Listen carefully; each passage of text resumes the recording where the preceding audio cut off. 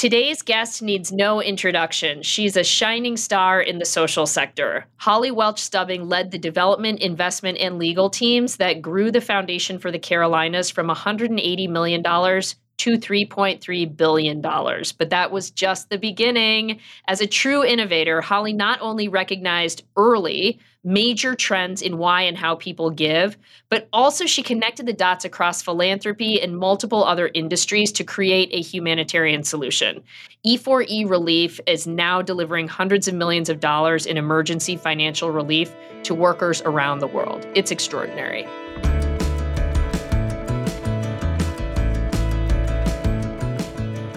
Hi, everyone. Welcome to Inspired Investing. I'm your host, Claire Gola, head of philanthropic services at Bernstein.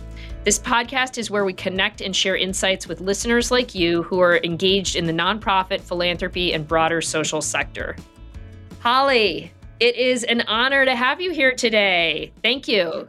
Thank you so much, Claire. I'm really excited to be with you and talk about innovative trends in grant making.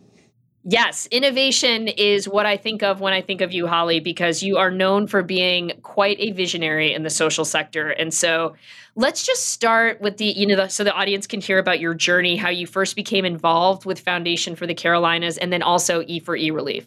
Yeah, well, I have had such an amazing experience being involved in philanthropy for so long, and really being able to work with the Carolinas' most generous families and corporations has given me a bird's eye view on their generosity and all things giving and grant making, learning from them, learning from the community, and then thinking about new ways to do things. And so, that really set us up for where we are now. And I think, we were really born out of a tragedy, and that was 9/11 in New York. And banks headquartered here in the Carolinas were directly impacted by that tragedy. And we worked with Bank of America and then Wachovia Bank to create the first known employee relief funds for members of their workforce. And the experience and the learning that started there led to the creation of what is now E4E Relief, which we really call a social enterprise that provides workforce and supply chain relief solutions for companies and their key stakeholders. And we've awarded over $250 million in grants to individuals the past 5 years in those programs. That's really extraordinary. Over $250 million to individuals affected over the last 5 years. And so when I think about the arc of your career, Holly, there's so many trends where you've been at the forefront and you've been connecting these dots, right? The first one that I want to touch on is this desire of donors to give directly to individuals instead of through organizations. And we know that this can be really tricky if you don't have the right partner, right, in doing this. And so share a little bit more about this and, how your platform facilitates this kind of giving. Well, when you think about societal trends in terms of the trust that people have in institutions and governments, and then you layer on generational norms and how different generations view philanthropy, it's kind of easy to see how creating an engine for good that supports grants directly to individuals worldwide might find a home in a pre- and post-COVID world. Mm-hmm. E4E Relief sort of took that and operates now a workforce and supply chain relief program for small, mid, and large-sized companies that makes cash grant awards to individuals worldwide. And what we've learned over the last 20 years in delivering these services is that we are typically a financial first responder. In other words, we're the first dollars that individuals may receive after a catastrophic event strikes. Our work complements essential on-the-ground efforts, but the platform was really built to scale for high-volume disaster events, and it's designed around individually based financial hardships, things that are more singular to an individual person as opposed to a mass event, be that climate or geopolitical or war that affects a large group of people. So, that leads me to this next trend, Holly, which relates to the incredible amount of global disruption that's really been occurring in recent years. In particular, how has E4E Relief adapted to the changing landscape of philanthropy, particularly in response to all of these recent economic and environmental upheavals like war, COVID, natural disasters, which are becoming more and more frequent, unfortunately, due to climate change? We are in the center of serving as a financial first responder that professionalized the idea of grant makings to a human being in crisis.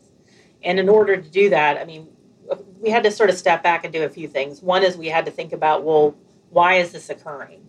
What are the macroeconomic trends and other political and, societal trends that are driving the need for this? And why is that important? Well, that's important because that's how you form a readiness plan. If you don't understand what's going to come and why it's going to come, you can't really be ready for the next one. And so I think we found ourselves looking at both climate change, but also the geopolitical considerations and the economic conditions that face workers in a post COVID world. And so we knew that our solution had to be efficient, smart, and an excellent experience, but it also has to provide our team with the kind of information necessary for our grant specialists and our quality specialists to review, to parse the information, and to make decisions. And I think the investments we've made are at the core of the strategy to rise to meet the growing demand you articulated because of these kinds of trends. You know, in essence, we find ourselves sitting in the middle of what many people call climate adaptation strategies, of which we are one. Okay, so this is really interesting. I want to dig into this a little bit. If you think about, we're doing this for roughly 140 companies. Most of those are large firms. There are 50 Fortune 500s in there. So we're operating where companies operate, and we help them navigate events impacting their workforce and supply chain worldwide. We now know that the solution kind of blurs the lines between business and social impact and weaves together a solution for companies that solves for readiness for the next disaster. And so when we stand in the shoes of the companies that we're working for, because that's really what we're doing, we are providing a compassionate response on their behalf of varying kinds to help the company operate in a humane and humanitarian way, but also one that helps to provide business impact to the firm, getting people back to work more quickly, retaining people to work longer at the firm, and maybe hopefully engaging with their peers around supports for various parts of the world in which a company operates.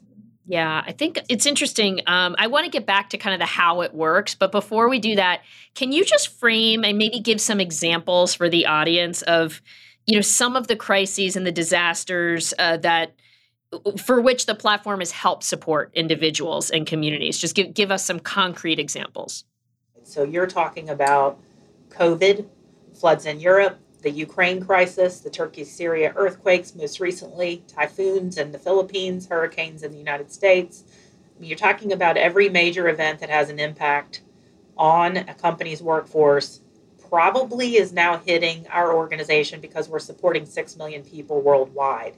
About 1.2 of those are outside the United States. So, we're not going to hit every event on every continent. But, if there's an event, we're probably going to have an application associated with it. The question is, are we going to have high volume? Yeah. And some of the things I mentioned to you either earlier around, you mentioned the Ukraine and COVID, these things drove significant volume or complexity or both. Delivering payments into the Ukraine was not an easy thing to try and figure out. And yet in the early days of that, people were fleeing the country, going to Poland, going to nearby Eastern European nations, housing people. We had plenty of companies who were actually housing workforce members from the Ukraine, and they were trying to figure out what to do. And so the relief program takes center stage in something like that because it's something that is ready to go and available for individuals. Okay. So how are you making decisions in terms of which crises or hardships that you cover on your platform? Because I could imagine it immediately just becoming too much. Yeah, it's a great question. We have a product team now that's really focused on event classifications. But if you go back a step and you say, okay, well, what does the company want to support? Part of our process is to sit down with philanthropists and say, what is the design of your program? We have 40 events here, 50 that you can cover. You can literally customize the event selection because of the way we've built the solution. And so you can say, I want to cover as few as 3 events, or I want to cover everything you have. And so the company is actually making that decision up front, but they can add events if something really horrible happens to their workforce. So it's designed around the idea of what they can afford, what they believe they want to support, what other benefits and solutions they offer to their workforce. Right. So it's what the company can afford. And so it really is it a part of the benefits package then? It's not a legally, it's not a benefit because Okay. we're operating as a 501c3 public charity, but certainly it's a workforce solution that is concluded as part of an overall offering to say, hey, we're going to let you know it's available. If something happens, the CEO typically gets on video or gets in front of the team and says, hey, this is something that we have in place for you, and we really hope that you'll use it if you need it. And so that's really how it works. Okay. And so the company is effectively putting dollars into this 501c3. The 501c3 is then like a public foundation in certain ways, but delivering to individuals, right? So your background in that space makes a ton of sense here. It all starts to come together. Explain how does it work logistically? So, particularly in terms of outreach and the application process, you're trying to balance this need for quick and efficient support, but also vetting, right? Like due diligence in grant making. And then in many of these cases, I would think just finding people, getting them those funds. I mean, you just used Ukraine as an example. Walk us through some of this. So logistically, a company approaches us about either managing an existing program they have or creating a brand new program for their workforce. And I would classify us as kind of a frontier field. So a lot of the companies that we're setting up programs for have never had one before. So Yeah. we're guiding them through that design phase of saying, these are the types of events you might want to consider. This is what it will cost you on an annual basis. This is how, you might consider rolling it out. A lot of times companies have a sophisticated manner for rolling things like this out, but logistically, that's how that relationship starts. And then once we work with them to design a program, it's typically designed, Claire, for that something that's unique to their industry. Yeah. An industry that has its focus in manufacturing might look very different in terms of its needs than a financial services or insurance partner, right? So their frontline workforce may look very different from a safety perspective, for example, than another industry. And so at some level, the events and the design are factored into whatever the company is experiencing.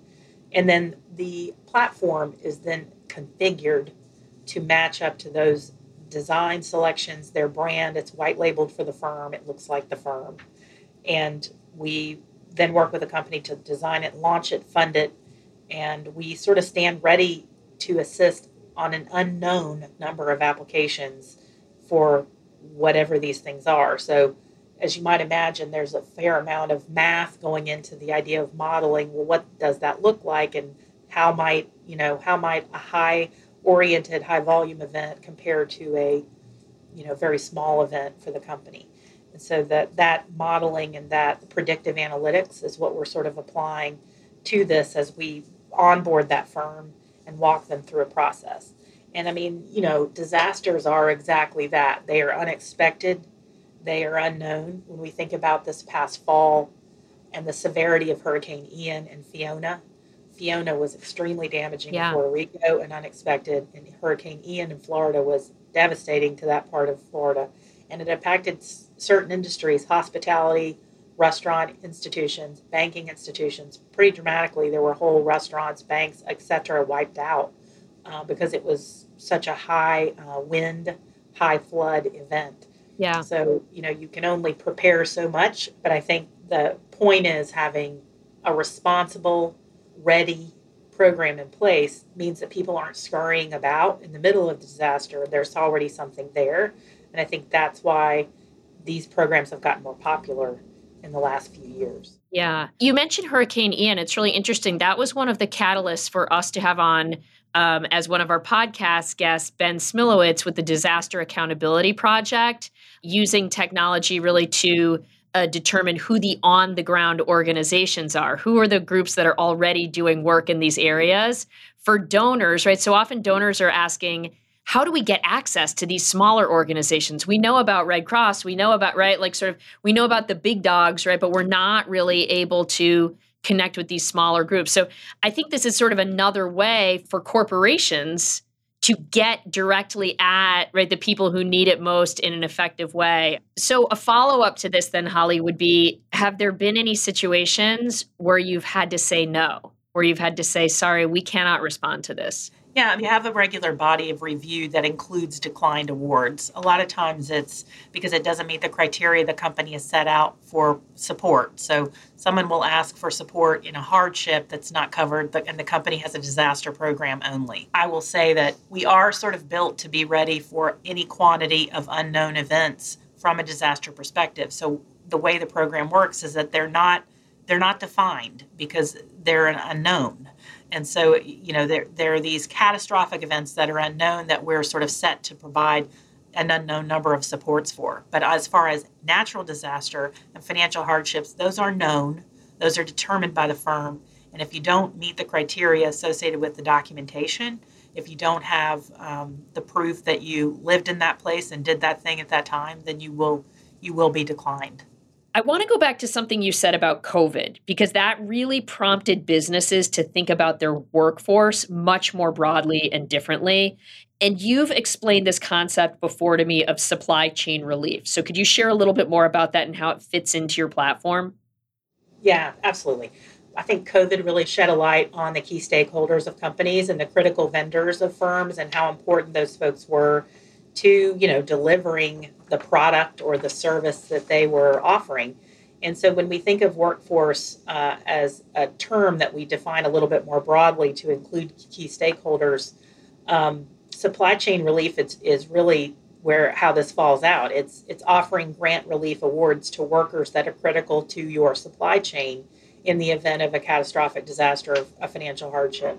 And these grants for supply chain tend to be more global in nature. It's not always the case, but we know from research that the global grants to supply chain workers provide outsized economic and social benefits, not only to the workers themselves, but the communities that they're living in. And so if you think of supply chain relief as an emerging concept where we see large leading industry players putting in place the impact of their key stakeholders on the firm, and they are looking to provide the right kind of response on the ground when things happen. One of the things we've been thinking about, and given your leadership at Bernstein in sustainable thinking and ESG thinking, where we are writing and thinking and learning about scope 1, 2, 3 emissions in relationship to carbon with a lens towards scope 1, 2, 3 stakeholder. So if we think about, emissions and the carbon output as a moniker of the success or risk profile of a firm and how Bernstein might evaluate that from an overall ESG investment lens, either credit or equity, we are beginning to see mounting evidence that the sophistication associated with carbon emissions frameworks could be applied to stakeholders as well. So in many instances, you kind of already see the Global 500 or the Fortune 500 already focused on their key stakeholders, but certainly COVID, which you asked about, really shined a light on those next levels out of how they are treating the communities that they're operating in and what a firm might be doing as a critical part of its, quote, stakeholder capitalism efforts in those places. And in the combination with this thinking around scope 1, 2, 3 stakeholder, so to speak, we've been thinking about that in relationship to how does that relate to sustainable value creation strategy for a company. And when you think about sustainable value creation as a mechanism of driving out investments into these firms, then you begin to tie the business and the social piece together, weave them together in a little bit more clear way. Well, it's very much like when you think about responsible investing or, ESG investing, right? The history of, okay, we're going to exclude certain securities from the portfolio. We're going to cut out the bad stuff to who are the leaders who are actually creating the most positive value right out there, who are really leading the charge in terms of environmental, social, governance factors, those sorts of things. So it's it's a new sort of frontier concept, but I love it. It's very, very interesting. So I've got to ask, Holly, as a visionary, how do you see your platform evolving in the future, right? Particularly in response to, continuing changing trends and priorities in philanthropy? Well, we spent a lot of time today talking about how to expand to other key stakeholders. And in order for us to do that, we've got to continue investing in the necessary infrastructure investments to scale the business and to be able to operate in the global manner that these companies would expect. And so that is going to require continued investment in our platform in that way. But I see investments in applicant and customer experience and kind of all things global as critical leadership items push our ability to serve those best who need us most. We have exciting announcements coming soon about our investment and leadership in Impact Insights, Okay. which I'm super excited about because it's going to be including as part of the platform the business and social impact of the investments that the companies are making, and really thinking about the data that we have now in scope, available to the company in a very different way than they've ever had in the past. And so what we're hoping, Claire, is that, it gets after, a lot of these companies have really spent a lot of time talking about ESG reporting and stakeholder capitalism metrics and which one to use and which firm and which software and which things. And what we're hoping is that we're literally hand delivering a set of data points to them in this niche world that we're in that helps justify their investment in the S, which is really what we are. We are an investment in the S for the firm, hopefully lowering the risk profile in which they operate, but also maybe leaning into the idea that there really is sustainable value creation and there really is a business reason. Yeah, it's that virtuous cycle, right? There's an ROI, so you're delivering the data on the ROI, on the impact, right, that's being made on the ground, but also on, to your point, the risk metrics that are so important to running the business. I'm wrapping my head around it, and I'm looking forward to hearing the announcement. Yeah, I can't wait. Holly, I have to ask you, we have so many business owners, entrepreneurs who are philanthropic as well as listeners. What do they do? Do they just look you up? Do they just Google E4E? I'm just curious. Yes, that's great. We have a presence on all the search engines, and they can contact us at e4erelief.org. We do accept gifts, unrestricted gifts, to sort of feed into our disaster response efforts. Most of our gifts are obviously from companies or communities that have programs with us, but we do have unrestricted, unsolicited gifts to be most effective on ground during these disasters. We typically get them during something like a Ukraine or something like that. Yeah, it's really amazing. Holly, you draw on so many different industries, different parts of companies, different sectors, really to scale humanitarian solutions. It's such a pleasure to chat with you about this. Thank you so much for joining us today. Thank you so much. Boy, we've covered a lot. So I appreciate it. Thank you so much. And thank you all for joining me today, our audience. If you'd like to learn more, please see the link in this episode's description. And if you enjoyed this episode and haven't subscribed to our podcast yet, please go to Spotify or wherever you go to listen to podcasts and subscribe to us and rate us. Also, please email us with your thoughts and questions and feedback to insights@bernstein.com, and be sure to find us on Twitter @BernsteinPWM.